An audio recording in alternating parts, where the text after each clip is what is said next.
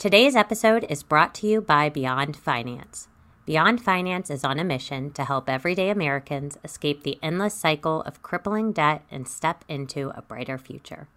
Through compassionate, individualized care, they work with clients who have unsustainable debt levels, negotiating with their creditors to reduce their balances to reasonable amounts so that they can reset their relationship with the financial system. The Beyond Finance team is hiring accredited financial counselors to provide clients with one-on-one virtual financial counseling sessions in the areas of budgeting, credit building, and creating a values-driven action plan. Positions are remote, offer flexible schedules, and require an AFC. You'll also receive training unique to areas of debt resolution and financial therapy. If you want to learn more, visit careercenter.afcpe.org or find the direct link in our show notes. Welcome to Real Money, Real Experts, a podcast where leading financial counseling and coaching experts share their stories, their challenges, and their advice for helping people manage money in the real world. I'm your host, Rachel DeLeon, Executive Director of the Association for Financial Counseling and Planning Education, or AFCPE. And I'm your co-host, Dr. Mary Bell Carlson, an accredited financial counselor, or AFC, and the president of Financial Behavior Keynote Group.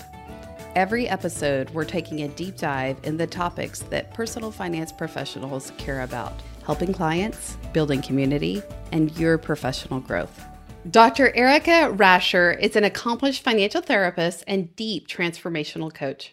She is the chair of the research board for the Financial Therapy Clinical Institution and is a member of the financial review boards for Investopedia, The Balance, Very Well Family, and Very Well Parents. Notably, she is a client financial therapist for Beyond Finance, a first-of-its-kind role in the debt resolution industry. As an educator and researcher, she is internationally recognized as one of the most influential female personal finance and financial therapy experts in the world. For 15 years, she's offered financial therapy, coaching, planning solutions, educational planning, and educational programming, CX research, and training services to individuals, financial advisors, and executive level management, and stakeholders of organizations looking to improve their financial wellness.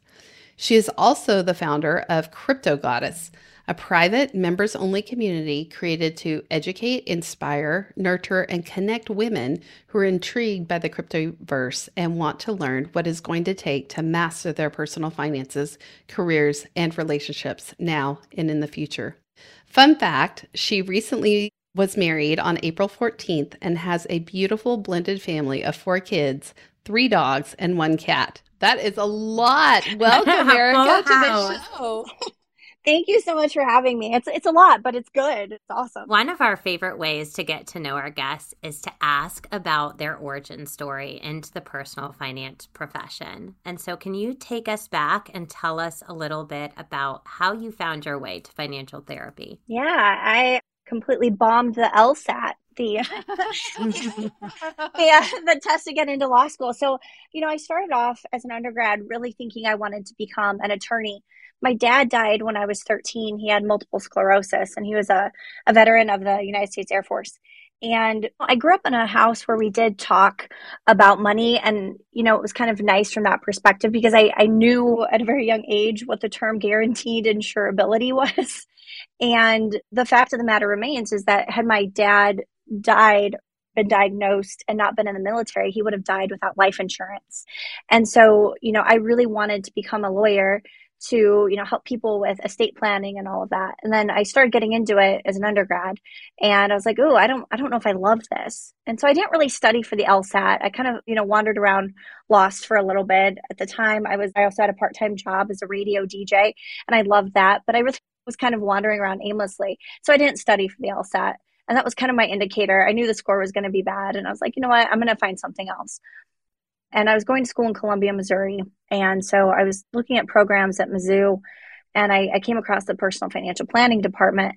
And I was like, wow, this is incredible. And so Dr. Deanna Sharp at the time was the graduate studies director. So I emailed her and I said, hey, this is where I'm at. This is intriguing. And I went and talked to her. And that's what really led me on the path into personal financial planning. So that's where I started my master's. That's one of my favorite questions because I love finding out why people are passionate about what they do. And Erika, your story is fascinating, especially how your dad has impacted your life and your profession to this day, and now how you're trying to help others. Yeah, absolutely. It just sticks with me and it makes me smile when I think about it. So you describe yourself as a financial therapist, but also a deep transformational coach. Tell us more about what this means and how it shares the continuum of care alongside financial planning, counseling, or therapy. Absolutely. So this is, kind of an exciting new development in my life. As I went the trajectory of being a practitioner to a university professor for about 10 years. And last year I left the university setting and went into, financial therapy and coaching full time. I've been doing that since 2008-ish. And it's been really, really fascinating to kind of see how, financial therapy has evolved along with, the coaching and counseling practices alongside it. One of the things I think is so fascinating about the transformational piece of this, is when people are working with their finances, and obviously finances intersect with every other aspect of our lives. It's a very challenging process that requires us to really kind of discover, what's authentically ours and not just the influence of other people and other systems and institutions. And so it's really that process of allowing things to come to the surface so we can serve ourselves better in a broader capacity for self-awareness and perception. And so that's where the deep coaching process comes in to really help people integrate the meaning and purpose and direction of what wants to emerge from the real depths of their being, the actualization of their full potential as a person, as somebody who understands where they've been, where they are, where they're going, where they want to go, and really let them, feel into that presence, that inner being and their authentic self as they're going into this process of hopefully, rapid growth and kind of unraveling, again, all of those things in that spirit of renewal and understanding who they are and what their purpose, value, and place is in the world as it relates to not only finances, but every other aspect of their life. Wow, Erika, you have such an intimate discussion about money, and not just about money, but about human beings. And I have to go back and say, wait, you and I both were a political science undergrad here, and you got into this personal financial planning space. Walk me through, how did you go from poli-sci all the way to this very in-depth therapist role? Oh my gosh. And I don't think I knew that about you, which is incredible because, when you think about political science, what is political science at its core? It's really kind of that understanding of these, different comparative perspectives and these ideologies and, processes and behavior across all kinds of groups and classes and, economic strata. We have all of these things it's these systems of governance, right? It's how things are done, how things are supposed to be done. And so I think what's so fascinating about that, that influence or that relationship there is that, financial planning or people's intimate financial lives are so related to how we classify ourselves and our perspectives, and especially in that realm of, I think, what's right and wrong, right? We have so many conversations about what is politically right or wrong, what's financially right or wrong, what's good and bad, and it can become very black and white. And so I think over time, I've learned that I really enjoy kind of the polarity of the black and white, but it's that gray stuff in between that is super interesting. Erika, you're also working currently as a client financial therapist at Beyond Finance. What led you from private practice into this role? I think it's important to, kind of make that distinction here, as I'm still in private practice and I consult with Beyond Finance. I'm not an employee. But, what's really interesting about my work at Beyond and how I got involved there, they reached out to me about over a year ago. And first I thought it was kind of a scam, and they know this. They know that this is part of my origin story, if you will, with them. But I think so many of us who have been involved in the financial planning and traditional financial services space, we have a certain perception, a certain bias against the debt resolution industry. And I say that in all honesty, because I think it's something that does need to be said, is that, historically, that has been a very scammy industry. And for so many of us, we're taught, both in the classroom and, with professional experiences, that is not a safe space for us as professionals or for clients, right? And so when they reached out to me, I mean, my antenna just kind of basically went up, and I was like, oh, I don't know if I want to get involved with something like this. But at the same time, I was super intrigued because this was the first time I had even heard of somebody, really kind of at the corporate, level or industry level, and certainly that industry, wanting to integrate something like financial therapy. And so I was really interested in having a conversation. So I didn't shut it down immediately, and I was like, what's the catch here? And really, as I talked to more people in the leadership of the organization, I learned that they were very much coming from a heart-centered place, you know, and really understood the potential value of financial therapy and bringing that to their clients and the value that that could potentially bring.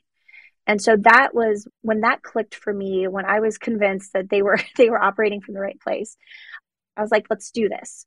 And it's been such a humbling journey for me as a financial professional who's been, in this space for a really long time, to really have to face my own biases, my own perceptions, not only of the clients themselves, but of the industry. And again, I can only speak to my experiences at Beyond Finance specifically. I don't know what other debt resolution organizations are doing or not doing, but I can tell you that in this role, in my interactions with their clients and leadership directly, my mind has been blown with the stories I've heard, the research I've done, the research continuing to do with this amazing team over there in ways to continually help people really kind of embody and express, who they are both inside and outside of their debt resolution program and get them to the place where they really want to be. And I think that has been, sometimes I feel embarrassed, about, kind of those misconceptions I had previously coming into this industry,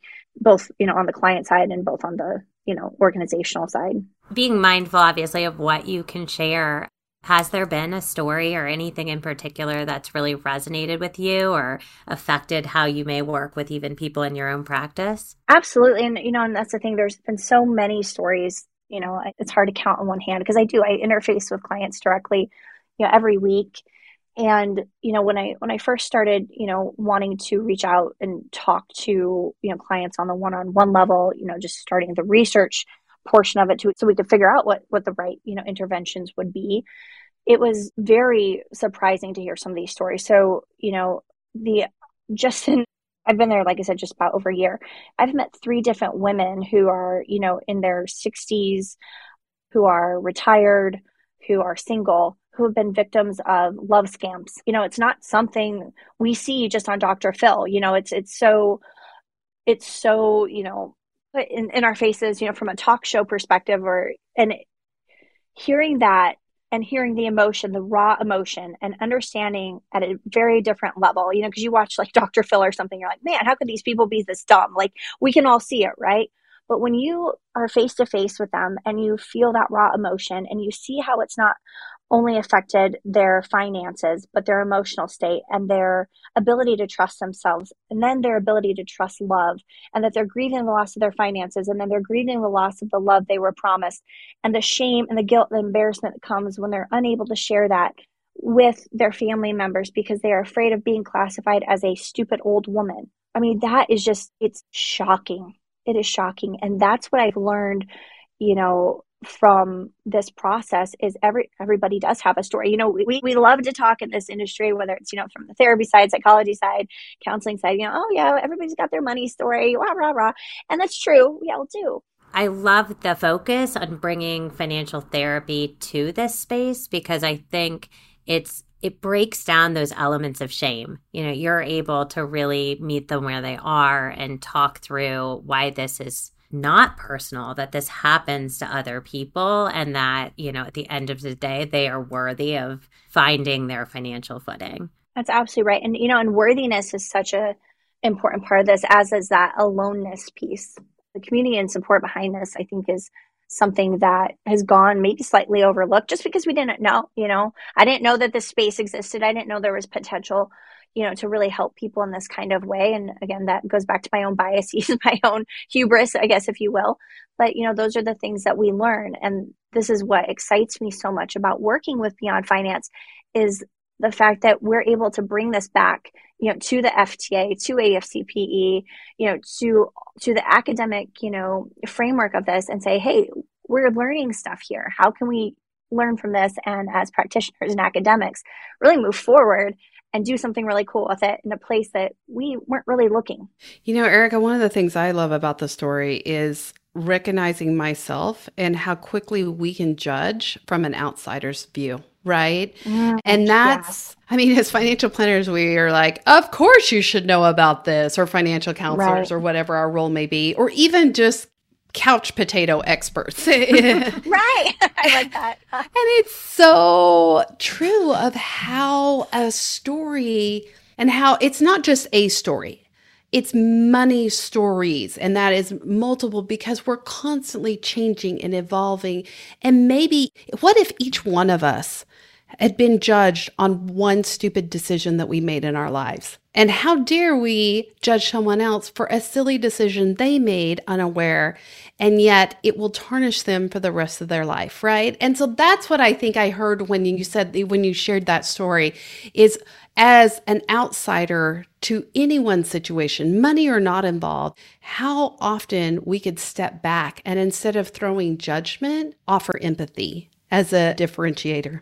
Absolutely. You hit the nail on the head there, and I feel like there's this element of voyeurism, right? I mentioned Dr. Phil, or, any sort of reality TV. We are on the outside looking in, and we are very quick to judge, and it's kind of fun to judge, right? Like, there's all that research out there. We get so much excitement from that voyeurism until you are actually seeing it and the effects it has in real life. Real life is not reality TV.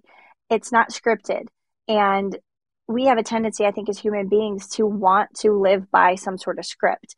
And this is a theme I've seen in my work with the clients at Beyond Finance is they've created a script for themselves, but they've also created a script that is rooted in non-reality, but they're taking it as their own. They're taking ownership. And I think this is something so fascinating, is that they're taking ownership not only for their own missteps or their own challenges or their own mistakes, but also I see that they're taking, responsibility for the stuff that they can't control.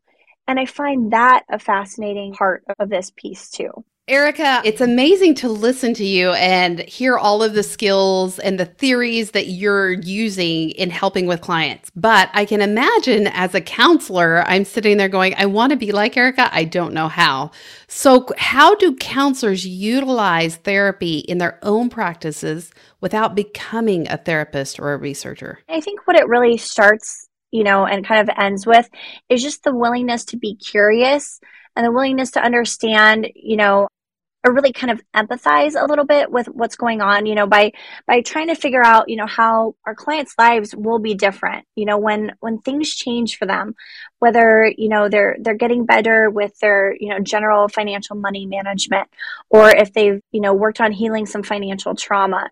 I think the end goal is the same, is that we want to, help them move forward in a practical, a sustainable way that has meaningful results for them. And I think for any client, no matter what discipline they're in, that meaningful result is going to, vary. Results are going to vary. And I think it's really a tuning into what is important to that client and really trying to help the client get to a really strong sense of self in that process of what is meaningful to them. What are the money stories, the money scripts that they've kept for themselves?